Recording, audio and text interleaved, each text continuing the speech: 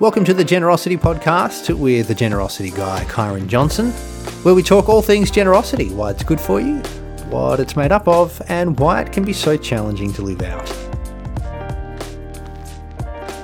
When you work in an industry for a while, people use lingo. There's acronyms and buzzwords and stuff that people say, which for those that are not in that context, they walk in and go, what the heck does that mean?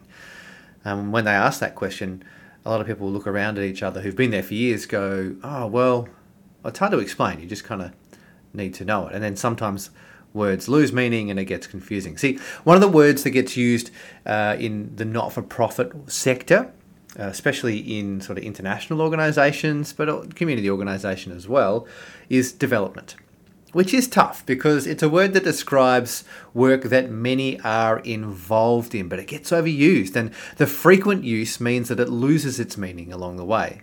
So, the question is, what is development? A key theme of development is cultivation, creating something, not in a mass production type of process, but bringing something to life and growing it over time. So you're creating a space for something to flourish and develop. It's very much in line with building relationships and getting the best out of people and the longer term process. And at the same time, it's as individual as unique and unique as the people that we work with.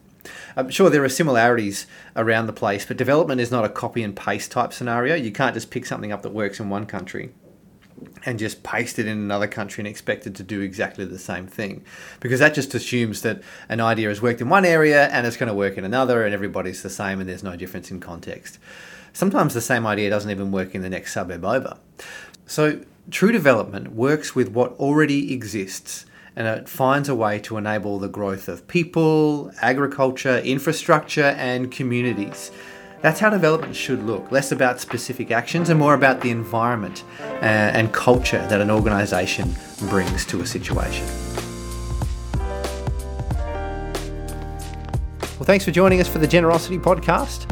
If you'd like to find out some more information, you can head to thegenerosityguy.com and we will catch you next time.